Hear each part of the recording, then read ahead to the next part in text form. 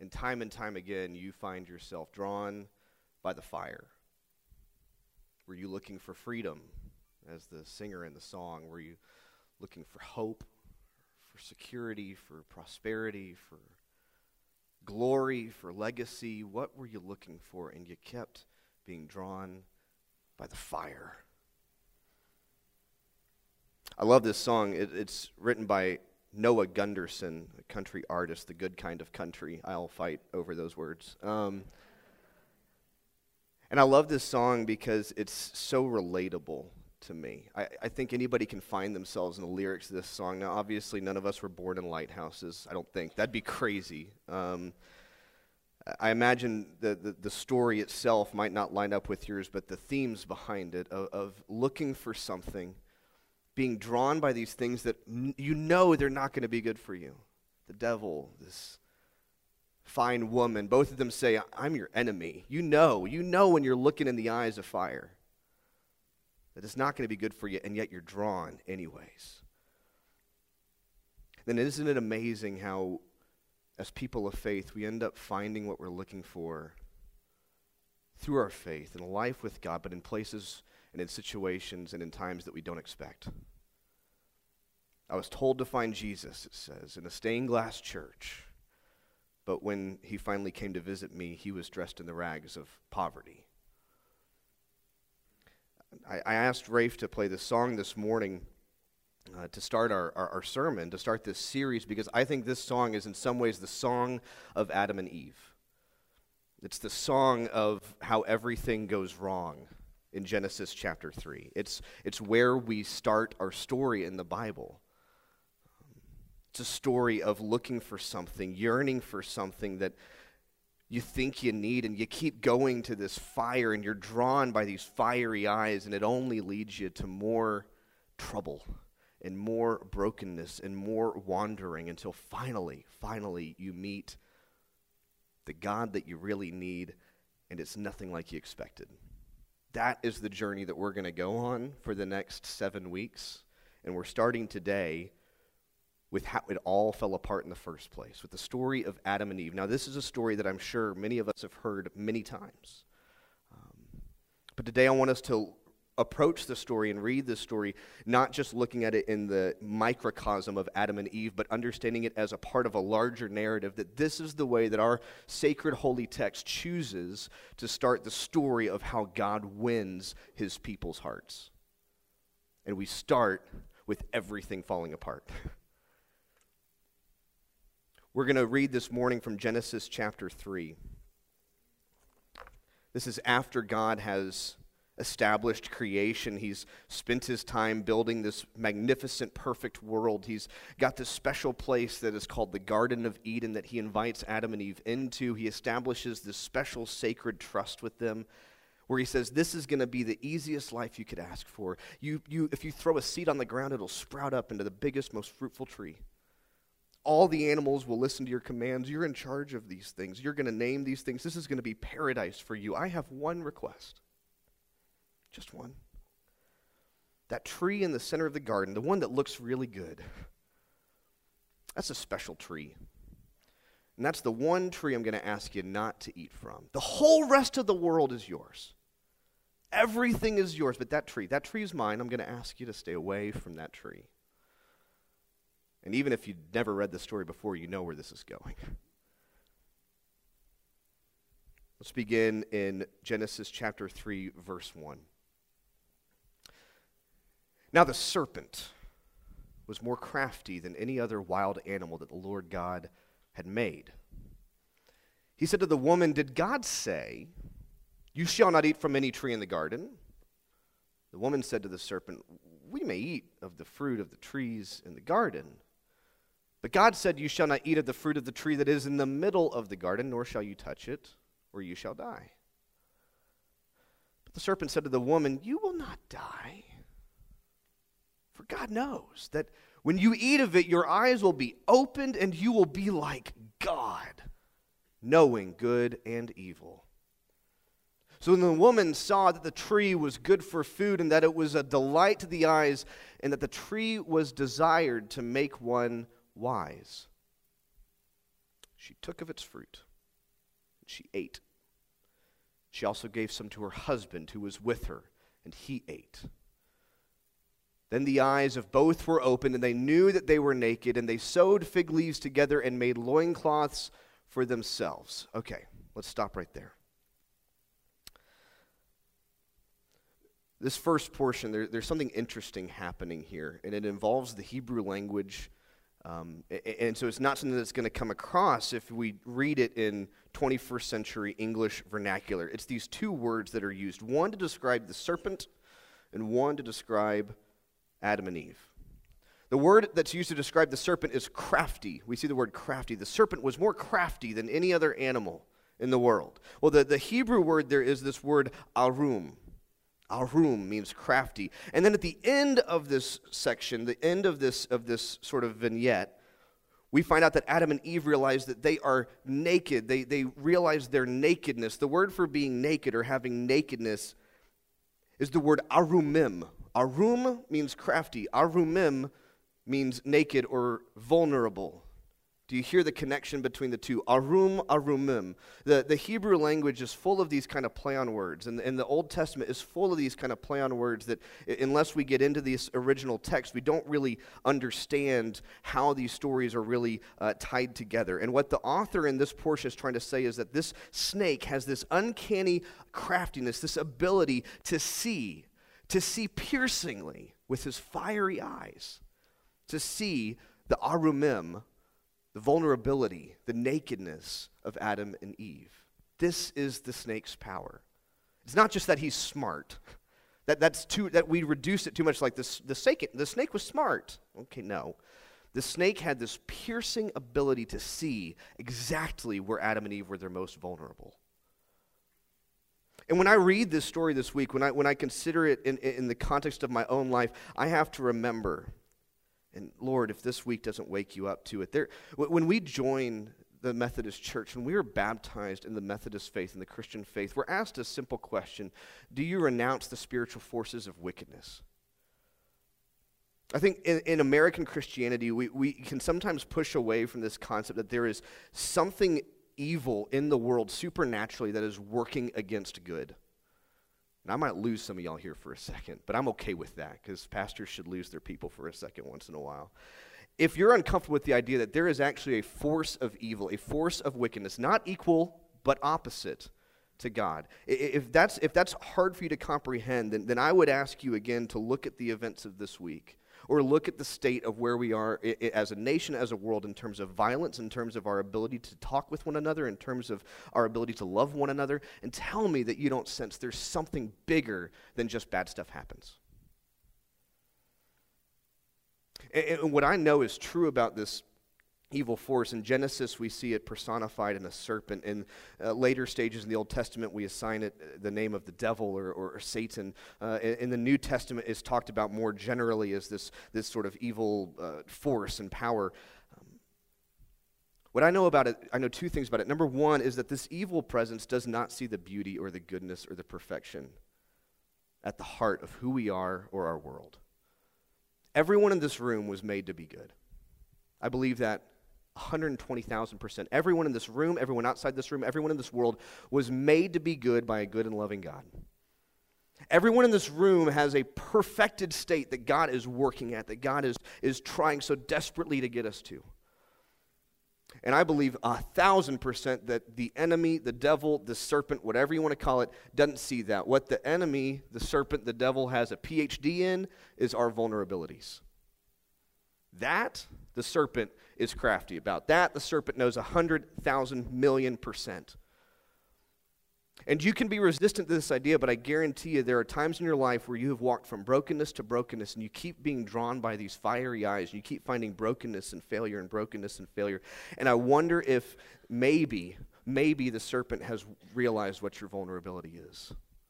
I wonder if maybe part of your journey, part of my journey, is not to realize where we are naked, where we are vulnerable, and to realize that that is exactly where the serpent, the devil, the enemy, the evil force, whatever you want to call it, the spiritual force of wickedness and evil, that is exactly where it's going to try and get a foothold.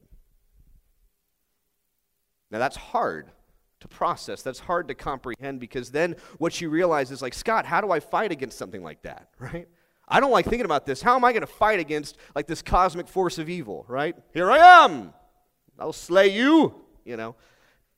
It's silly, right? That's the point. You can't.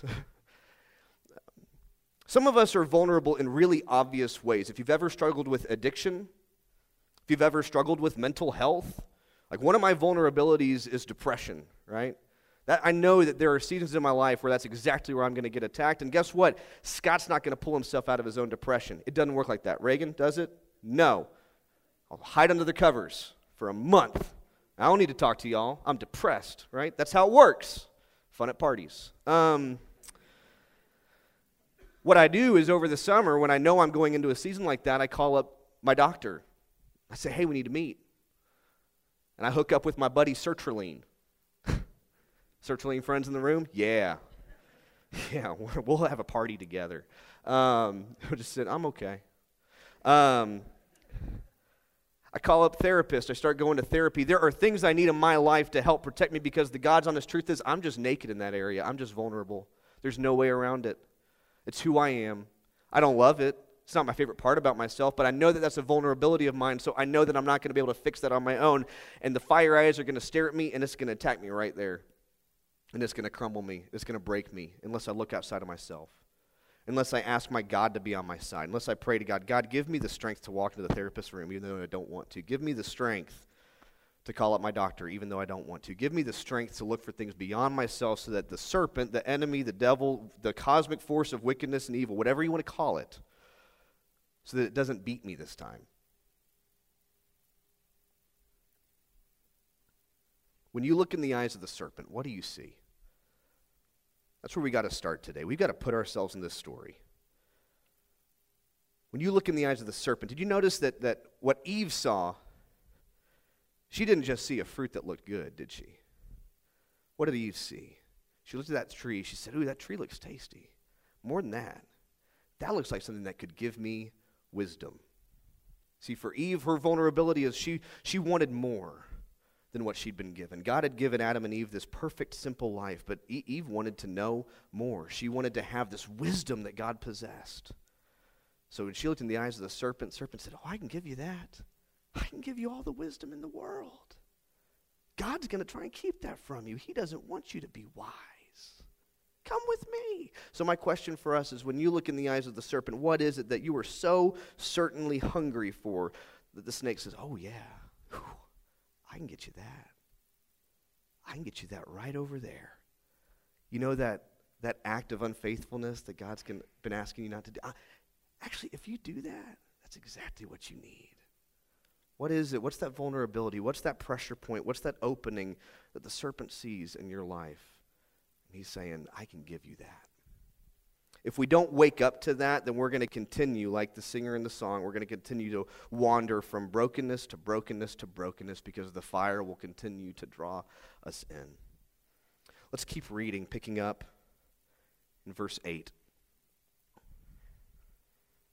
They heard the sound of the Lord God walking in the garden at the time of the evening breeze. And the man and his wife hid themselves in the presence of the Lord among the trees of the garden. That's a fail-safe plan. But the Lord God called to the man and said, where are you? Adam said, I heard the sound of you in the garden, and I was afraid because I was naked and I hid myself. God said, who told you that you're naked? Have you eaten from the tree of which I commanded you not to eat? You ever ask your kids a question you already know the answer to? The man said, the woman whom you gave to be with me, she gave me the fruit from the tree, and I ate. Yeah, passing the buck, Adam. Cool. I couldn't do anything. She handed me the... Adam does not start his guys off on a very good foot. I'm just saying. The Lord God said to the woman, what is this that you've done? The woman said, the serpent tricked me, and I ate. Yeah, okay. Thanks, Eve. Yeah, we're all just like, it's them. Now, let's stop there for a second. So it is kind of a humorous scene, right? You're meant to, if you were to read this in a temple to, Jewish rabbis 2,500 years ago, they'd be rolling on the floors laughing. It's a humorous scene. It's the best attempt that they have at comedy back then, right? It's humorous because, A, you think that you can hide from God. That doesn't really work, does it? It's humorous because God sort of is drawn. He wants to hear these answers from their lips. He knows what's happened, but he wants to hear them say it for themselves. He wants to hear some responsibility taken. And then, of course, responsibility is not taken. Well, it's their fault. Well, it's their fault. Well, it's their fault. The tragic part of this story is the fact that after they eat this fruit, they know exactly what they've done, and they run and hide. They run and hide from this God who made them, who loves them, who made a perfect world for them. But they're so ashamed because they know that they've done what? They've broken that trust. They've broken that trust that they were supposed to have with God and this promise. I mean, they have this promise between them and God. We're going to live in this world. You're going to provide everything for us in return. We're just not going to eat the fruit of this tree. And they do the one thing they're not supposed to do.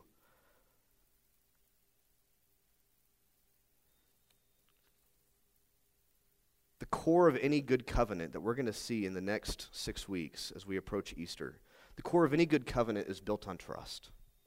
And if you don't have trust, you don't have a covenant.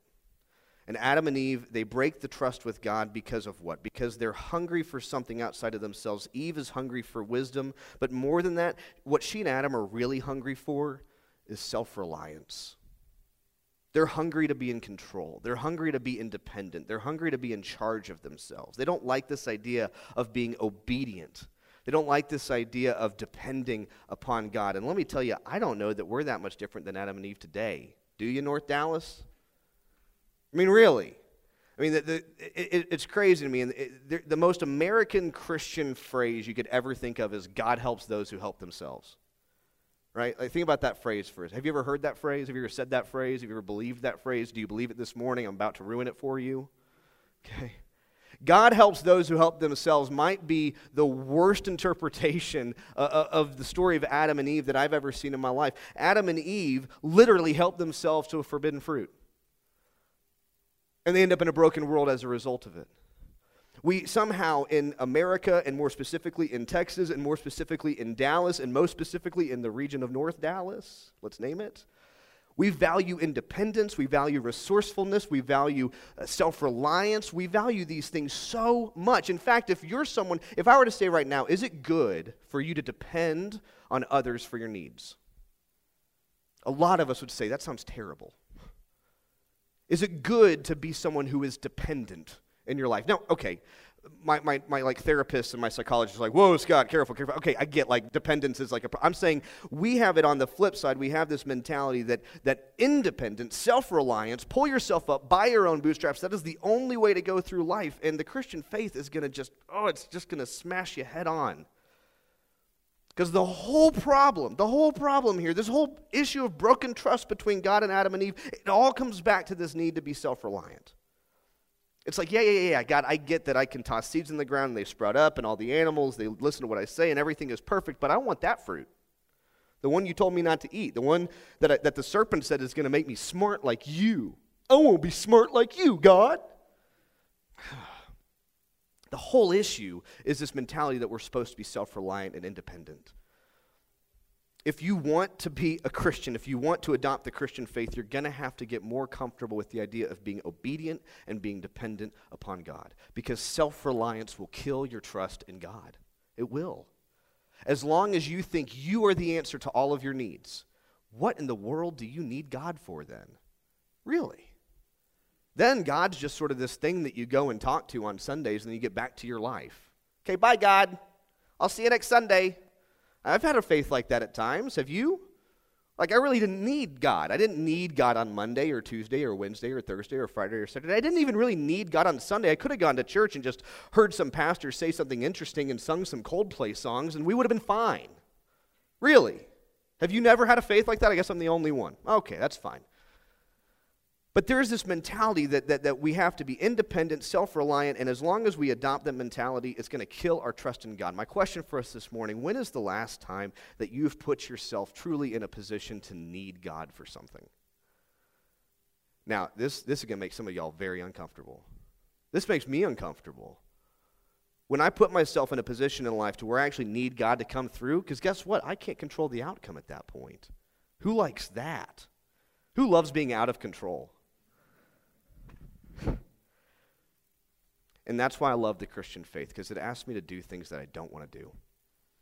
And it asks me to go down roads that I don't want to go down, and it puts me in this position of humility and dependence and obedience that is like the opposite of how I want to live my life.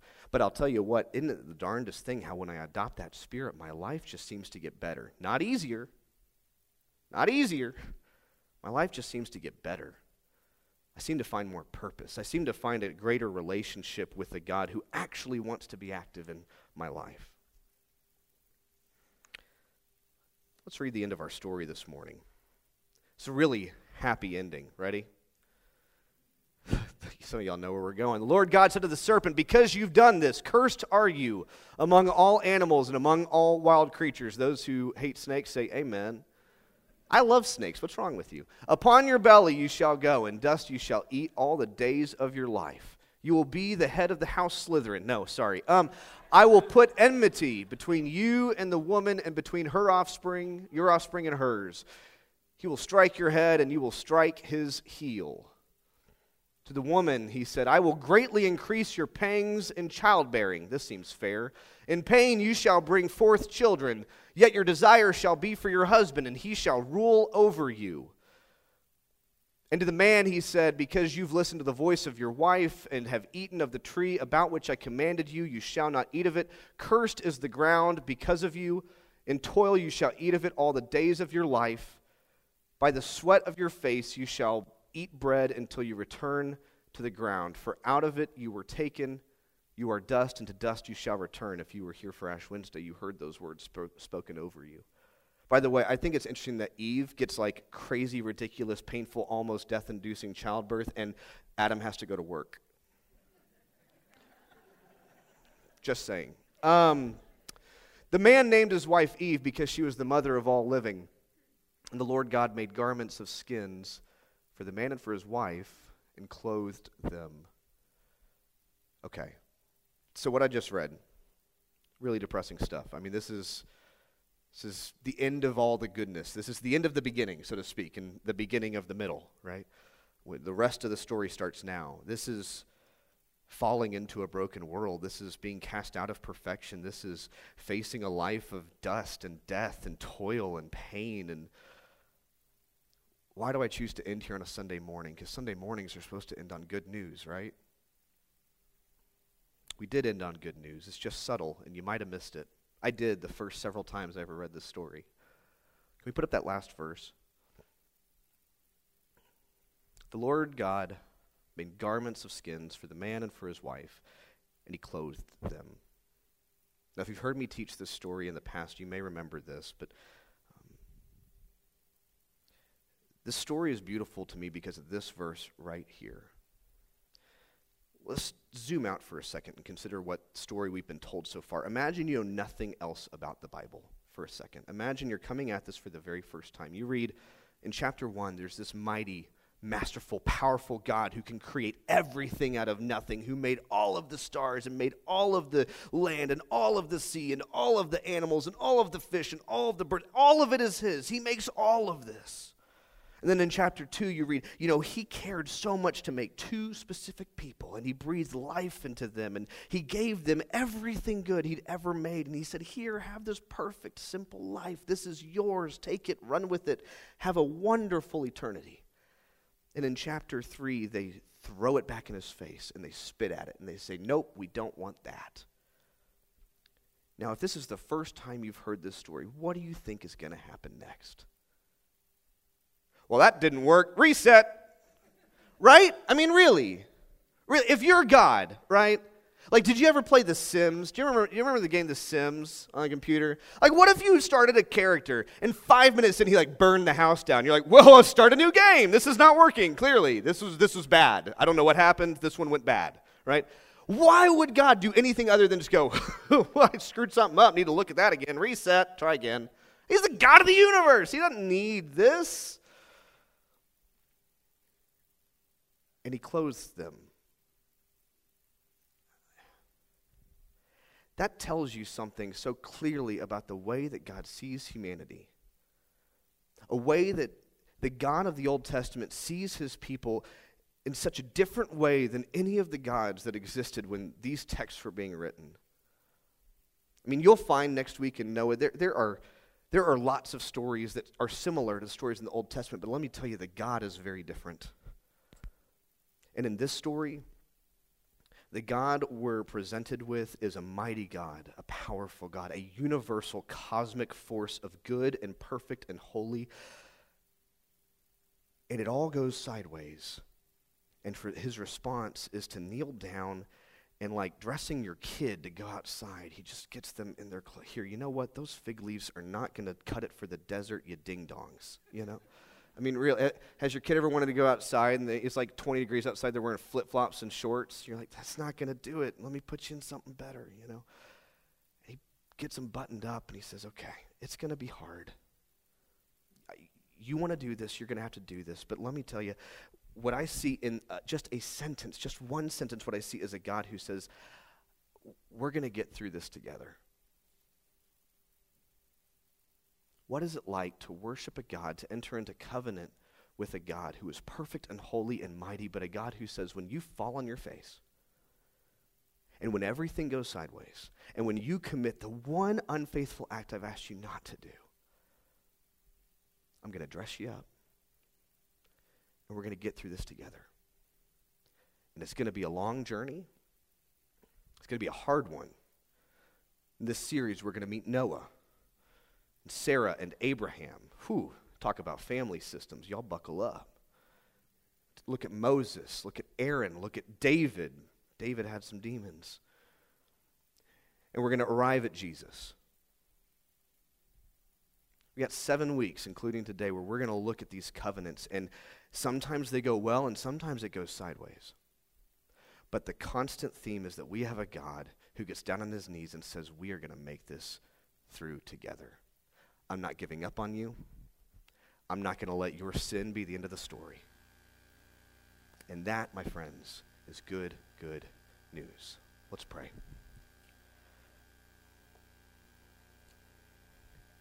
Gracious God, holy God, mighty God, God who formed everything out of nothing, God who will not allow evil to have the final word, the God who is close to the hearts of Parkland, Florida, the God is close to the hearts of everyone who has suffered this past week,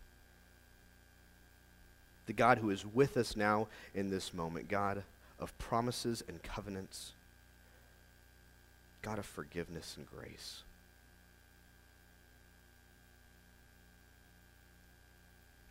We ask that you would look down upon us, a people who are full of dust and pain and death, whose stories go sideways, whose promises get broken time and time again. God, I ask that just like with Adam and Eve, you would remind us that in the moments of our greatest darkness, in the moments of our greatest despair, that is the moment that your grace comes bursting in.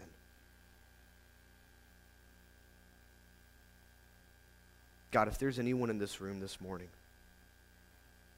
who is vulnerable and needs to talk to somebody, I would urge you, put upon their hearts to reach out and talk to someone, whether that's me or Reagan or to a medical professional. God, I just ask that you would put upon their hearts, let today be the day when the story starts to get better. And God, for those of us who are walking through a life that is complicated, and maybe we're at a low point in our faith, maybe this morning we realize that we haven't needed you in a while. God, I ask that you would allow us to resume a position of humility and of obedience and of dependence, as hard as that might be. Help us to invite you into our lives, into our world, so that you might perform an act that no one else, including us, could ever do. Lastly, God, as we begin a series on covenant, as we process this message during the week, as we come back the Sundays to come, I ask that you'd remind us that When you invite us into promises, you have expectations. There are consequences for actions, but God, your grace always remains. And your mercy always has the final word. And there is nothing, as your scripture says, nothing that can separate us from your love. Certainly not our sin. We are so thankful to worship a God who would cross eternity to walk this journey with us. And it's in your Son's holy and precious, resurrected, redeeming name that we pray and we say, amen.